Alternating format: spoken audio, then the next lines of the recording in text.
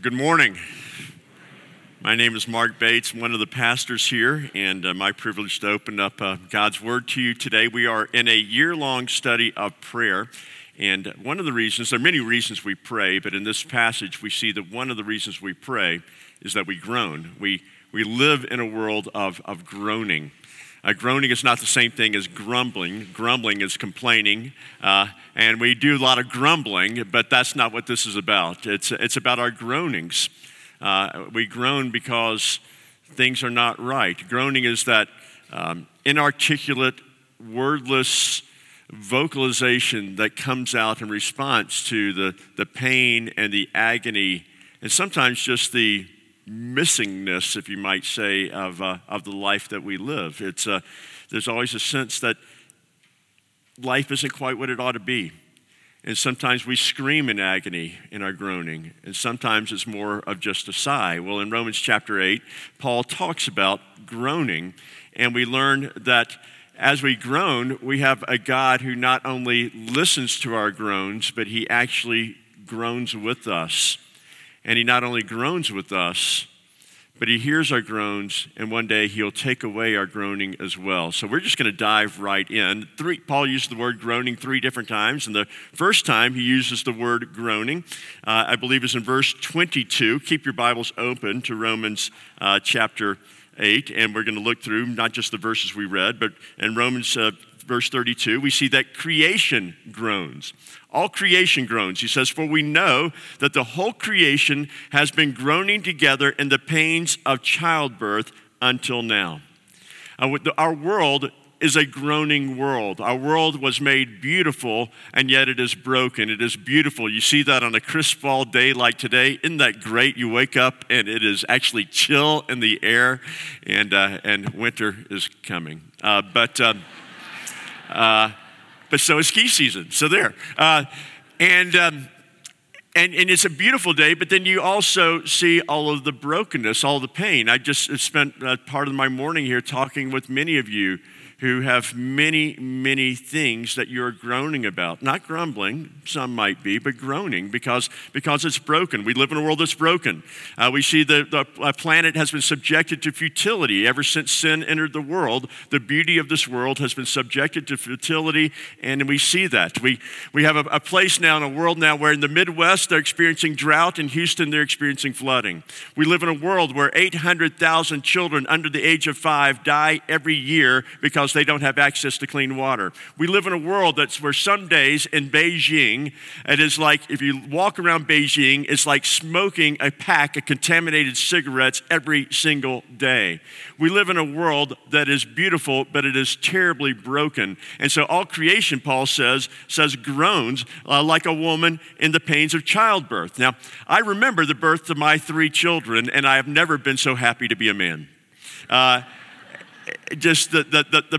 could not look. I could not watch. People say, "Isn't it beautiful?" No, it is not.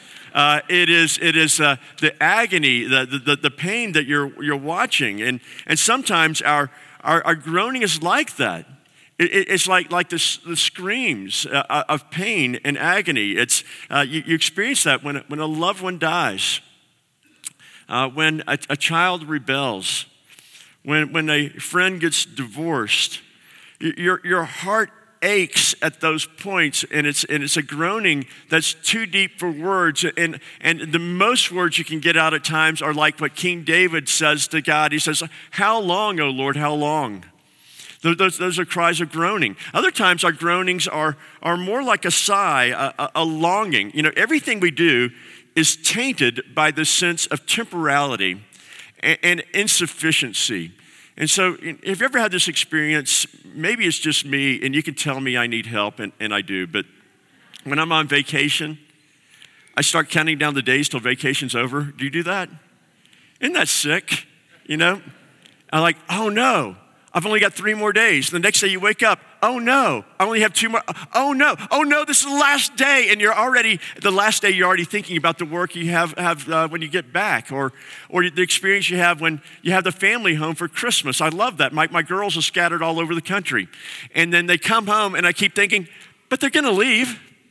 they're going to leave. In a couple of days, all I'll have is dishes and no kids. And there's a sense of, even in those moments of joy, it's like there's this song in a minor key always playing in the background.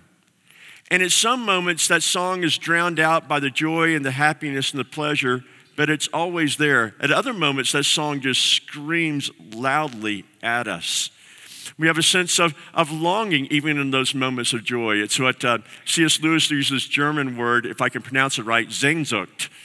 He said there's no English word for the equivalent. It's the sense of nostalgia he would describe for the future, a longing for a city where we have not been, a longing for a home where we have not been. It is the scent of the flower is all we get in this life. We don't get the flower itself, and there's always this sense of longing that there's something missing. And we experience that groaning because we live in a broken world that has been broken by sin and the fall. And so we groan. And not only do we groan, but we find that in the creation groans, but we still groan, Paul says, even after we become Christians. This groaning does not go away. We still groan. Sometimes Christianity is presented to other people as sort of this panacea. It says, if you become a Christian, then you're going to find such joy in your life, all your pain is going to go away. You are going to be healthy, wealthy, and wise. And if you're not healthy, wealthy, and wise, and everything's not going well enough, the problem is you don't have enough faith. If you just pray the prayer of faith, if you would just believe enough, then God's going to bless you and everything's going to go well. That is not what the Bible teaches. That sort of health and wealth gospel is not a gospel. It is not good news because it's not true. The Bible teaches that we groan. Look at verse 23. It says, creation groans, and then he says, and not only the creation, but we ourselves who have the first fruits of the Spirit groan inwardly. And here Paul says that even those who are Christians, who've already been born again, who have the first fruits of the Spirit, that is you have the Holy Spirit living in you that testifies that you are a child of God, your sins have been forgiven, you have God's love for you, but just as creation groans in the agony of childbirth, we groan in the agony of childbirth. And he explains why. He says, because we wait eagerly for adoption as sons, the redemption of our bodies. Now you say, well, I thought we were saved. Well, the Bible says as Christians we are saved and we are being saved and we will be saved. That our salvation is not yet complete. When a person receives the Spirit, when a person is born again, when a person becomes a Christian, you become at that moment a new creation. You're a child of God, loved of God, and you have that love of God. But we still live in this broken world. And we still live in these broken bodies. And things are not yet complete. When God's act of salvation, he's not simply saving spirits from heaven. He is saving you as a whole person. As a human being, you're not a spirit going around in a shell, in something of this sort. You are body and soul, and God's act of salvation is to save us body and soul, and so we're still longing. We're still longing for the day of salvation. We're longing for that day when our bodies will rise again and our bodies will be made complete and the pain and disease will no longer be there. One day when Jesus returns, if you're in Christ, you'll be raised. You'll be made new. Your knees will not ache. Your back will not hurt when you bend over. If you're in a wheelchair, you're going to dance. If you cannot see, you will be able to see the beauty of a renewed and made new world. If you cannot hear, your hearing will be restored and you will sing with the angels. I mean, we are going to be made new and complete, body and soul, and the world is going to be made new and complete. It's going to be a world without pain, without suffering, where it's going to be no longer subject to decay. There's not going to be floods, and there won't be fires. There won't be mosquitoes. Or at least if they're there, they'll leave you alone, right? We're going to have the desert, the Bible says, will bloom. The hills will drip with aged wine.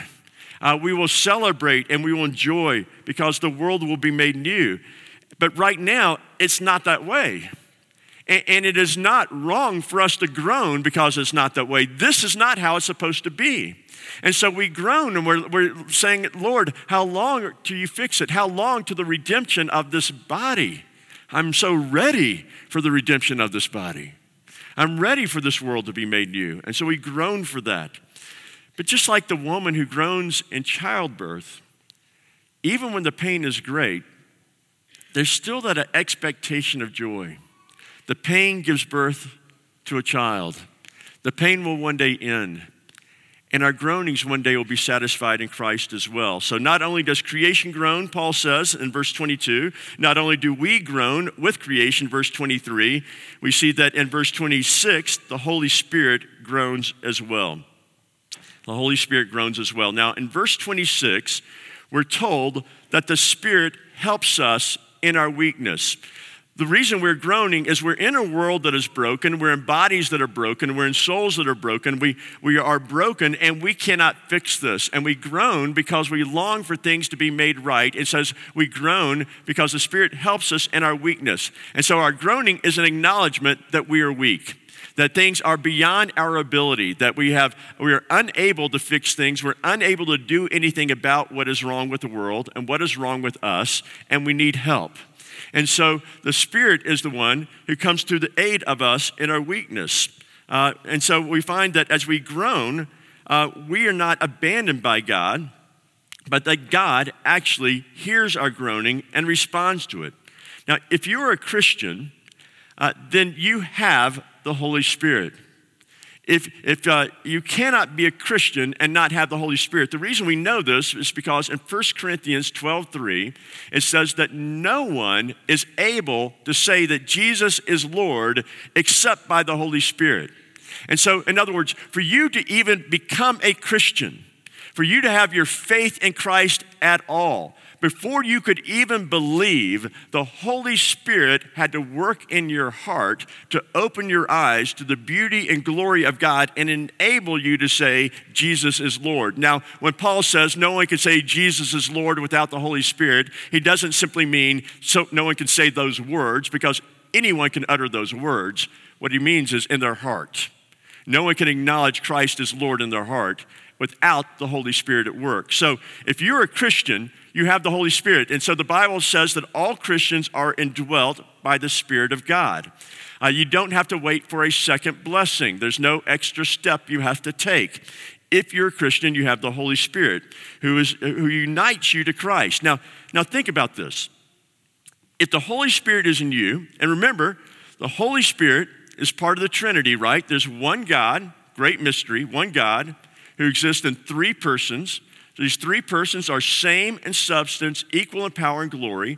And that means they are not subordinate eternally to one another. They all have one will. They're all on the same page. There's just one God.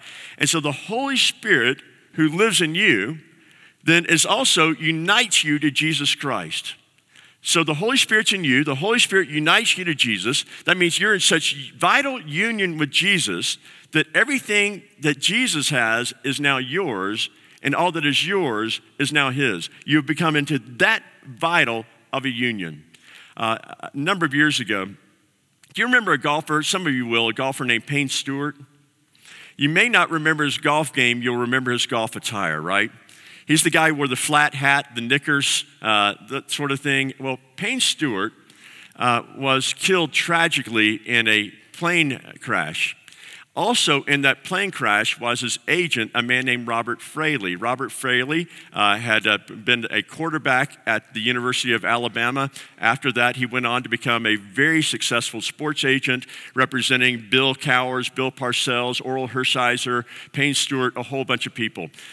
Robert Fraley dies. He leaves behind a wife named Dixie, who of course is from Alabama, right? And so he leaves behind a wife, Dixie. Dixie, of course, has no need for money. She was married to Robert Fraley, and they had just tons of money, and so she didn't need to go to work, so she decides to take classes at Reformed Seminary. And while she's taking classes at Reformed Seminary, there's this young man who's also taking classes, but he's a typical seminary student. And what I mean by that is he lives in a dumpy apartment. I saw his apartment. It was a dumpy apartment. He drives an old beater car that you think is held together with duct tape and a few rubber bands, and he reads philosophy because he's a seminary student. Dixie and Gray strike up a friendship. Dixie and Gray begin to date. Dixie and Gray get married. Now imagine you're this man. You've been living in this dumpy apartment. You get married, he moves into the most exclusive gated community in Orlando. He's neighbors with Annika Sorenstam, with Lou Holtz. All these famous golfers are in this neighborhood. I wondered what he did with his old furniture. My guess is he burned it because it was. Here's a guy. What did he do? He's driving a big car, living in the big house at the biggest golf course in the neighborhood. What did he do? He married a rich widow. That's what he did. He didn't earn it. He didn't deserve it. He married it. When you become a Christian, the Holy Spirit unites you to Jesus so that everything that is his is now yours. You get the big house. You get the big car. All of his righteousness is now your righteousness. All of your sin has now become his sin. His body becomes your body. And so when Jesus died on the cross and paid the penalty for sin, you can say rightly, I have died to sin because I'm united to Christ, and that body is my body, and that body paid the penalty for sin, and therefore I paid the penalty for sin. Not that I did it on my own. I did nothing on my own. All I did was marry Jesus. And the Holy Spirit unites you to Jesus, which means you are now robed in the righteousness of Jesus. Isn't that amazing? I mean, it's all by faith. It's all a gift that we receive through the union of Christ. The Holy Spirit does that for us. He gives to us all the benefits of Christ's life and death and resurrection. But that's not all. It doesn't stop there. It gets even better. Look down at verse 14 of chapter 8. The Spirit not only changes your status from sinner to saint, he also changes your relationship from orphan to son. So verse 14. For all who are led by the Spirit of God are sons of God. For you did not receive the spirit of slavery to fall back into fear, but you have received the spirit of adoption as sons, by whom we cry, Abba, Father. So here's the ministry of the Spirit. The Spirit takes us who were once alienated from God, orphans, slaves, and he adopts us into the family of God. And by the way, adoption does not mean we become stepchildren of the family of God. In the ancient Near East, you could renounce the parental rights to your natural-born children, but once you adopted a child, you could never renounce them.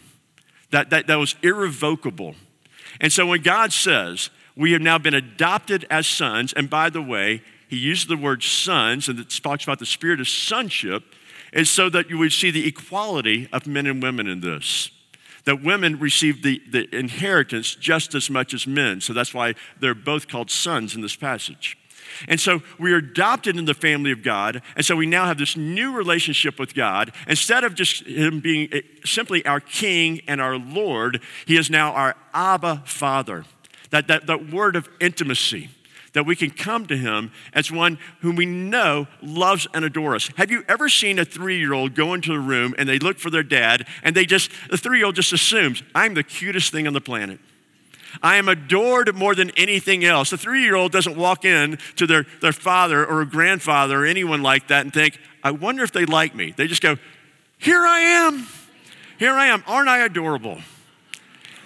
And that's how God looks at us. That's what the word Abba means. And it's not because we're adorable because we've made ourselves adorable. Again, we're adorable in Christ. We have his righteousness. And so God delights in us. So when we're groaning, now think about this. Back to the groaning.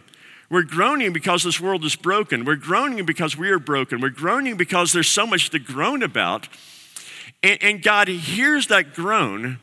And he doesn't hear it as this impersonal God or king or judge sitting up there going, suck it up, buttercup.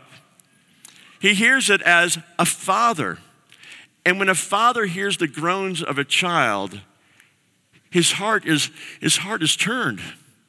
A father cannot not be melted by the groans of a child. Now, you may think then, if that is true, then why do we groan at all? Why doesn't God just take away our groaning?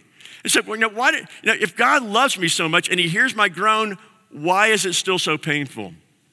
Well, there are many reasons. There are some parents who will do that. They'll take away a child's reasons for groaning. They are called helicopter parents. You've heard those? Helicopter parents are the ones kind of hover around. College professors will talk about this, the helicopter parent who calls the college professor to find out why their child got a bad grade in school. You know, if parents, in case you're wondering, bad idea. Just kind of want to throw that out there. They're just hovering over them all the time. Or there's a newer one that's gone to a new level. That's called lawnmower parents. The lawnmower parent is the one who goes down and mows away all the obstacles so their child will have this nice, smooth, easy life. They've been in the newspaper a lot, right? On the news. Felicity Huffman, famous actress. She did not want her child to have to suffer from going to a school lesser than she wanted her to go to. So she paid $15,000 to someone to correct her daughter's SAT scores so that she could get into the right school. She is now, just spent a few days in jail over that. And you think, well, is that good parenting? She made her daughter's life easier? Well, no, it's terrible parenting. And she herself would acknowledge it, and her own daughter says this was terrible parenting. Because she's trying to smooth out the path so that there is no pain, and that's not always the best thing for a child. Here we see that God, as a father, oftentimes allows pain into our life, but it always has a purpose. That's the purpose we see in verse 28, isn't it? We read that moments ago.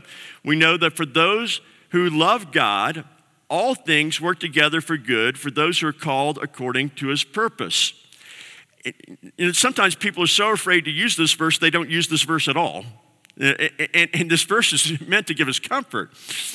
In the midst of your pain, in the midst of your groaning, we don't always know why that pain is there. But here's what we do know. We have a Father who hears our groans. And he does not take delight in our suffering. He does not take joy in our pain. And if he's allowing this pain into our life, we know for a fact that it has a good purpose, that we can trust him. And so oftentimes we'll say, well, Lord, it'd just be so much easier if you would just explain to me why I'm having to go through this. Have you ever tried to explain to a 4-year-old why they have to get shots? Let me tell you about, bacteria and viruses. And, you just say, kid, you're going to have to trust me on this one. You don't want polio, right? You're just going to have to trust me on this. It's, and because God says, I'm your Father. I'm not asking you to trust the reasons that I give to you and that you can understand. I'm asking you to trust me. I am your Father. And so we have that same promise later on in the chapter. If God is so gracious that he would give us his own Son, how will he not, along with his Son, give us all things? You can trust him. We can trust him because he's given us his Son. And so the Spirit enables us to cry to God as Father in full confidence that God loves us and is always working for our good. And not only that, but then the Spirit joins us in crying. Again, verse 26, we see that word groan again. Just as creation groans, and just as we groan, the Holy Spirit groans. And he groans these inarticulate groanings, wordless groanings that are just too deep for words. The agonizing cry as God enters into our pain. When we pray and we pour out our hearts to God, here's the good news. You're not praying alone.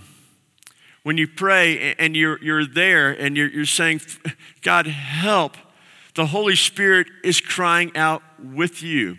One of the reasons we can pray with full assurance and faith is because God is also crying out on our behalf.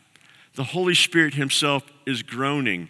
He's coming to us and he's praying for us. And he says he's interceding for us with groanings too deep for words. And he cries out on our behalf with deep groanings. And that's because Paul says we don't always know how we ought to pray. Our prayers are often imperfect and misguided. Sometimes we have no idea what we should ask for. We don't know what's going to satisfy our groanings. You ever been that way? You've been praying and go, God, I don't even know what to ask you to do. I just need you to do something, right? And so we cry out and the Holy Spirit says, I know what we need to do. I know what we need to do. And he cries out for us because we don't know what to pray. Other times we pray and we got, God, here's what I want you to do. And the Holy Spirit says, let's not do that. Because the Holy Spirit intercedes on our behalf because we don't know how we ought to pray. We don't always know what we want and what we need. So verse 27 says that the Holy Spirit not only prays, doesn't simply pray what we want, but he prays according to God's will. So the Holy Spirit's always going to pray for you according to God's will. Now here's the question that I asked myself as I read that. What if God's will is something different from my will? What if God wants something for me, but that's not what I want? Because right now I'm praying and I know what I want, right? I want this. I want this problem to be solved today. That's what I want. And so I want God to answer my will. I don't want the Spirit to pray according to God's will. And so isn't it a problem? What if God's will for me is something I don't want? Well, actually, it's good news. God's will is probably something you don't want. But if you knew everything that God knows, you would want that. Because God knows more than you do. Every good father wants more for the child than the child wants for herself. Every good father wants more for their children than the children want. I remember when my daughters were in high school, they would pray to me. And I'm not going to tell you which one because it could be any of them. And it's all true for all of them. So I would go in the morning and wake up my daughter for school. And she would begin her prayers. Go away. That was her prayer. Leave me alone. I would rip off the covers. Turn on the fan. Go away. Give me my covers. Turn off the fan. And she would be praying and pleading with me. And I would hear her prayers and her cries. And I would think, that's not really what she wants. I know what she wants. And she's going, no, this is what I want. I don't want to go to school today. No, you do want to go to school today. And sometimes she would be praying with such passion and vigor that I would think she almost believes what she's saying, right? But she doesn't want that. And how do I know she doesn't want me to leave her alone? How do I know she doesn't want to stay home from school, even though she thinks she wants to stay home from school? Because I know that she wanted one day to go to college. And a prerequisite for going to college is graduating from high school. And a prerequisite for graduating from high school is finishing 9th grade. And so because I know she wants to finish 9th grade, I know she wants to get up in the morning. And so I hear her prayers and I hear her cries, but I don't do what she asks. I do what she really wants. I do what she really wants. And that's what a father does, right? A father hears the cries of the children, and he doesn't necessarily do exactly what they want because they don't know what they want. I'm sorry, 9th graders, you don't know what you want. You just don't.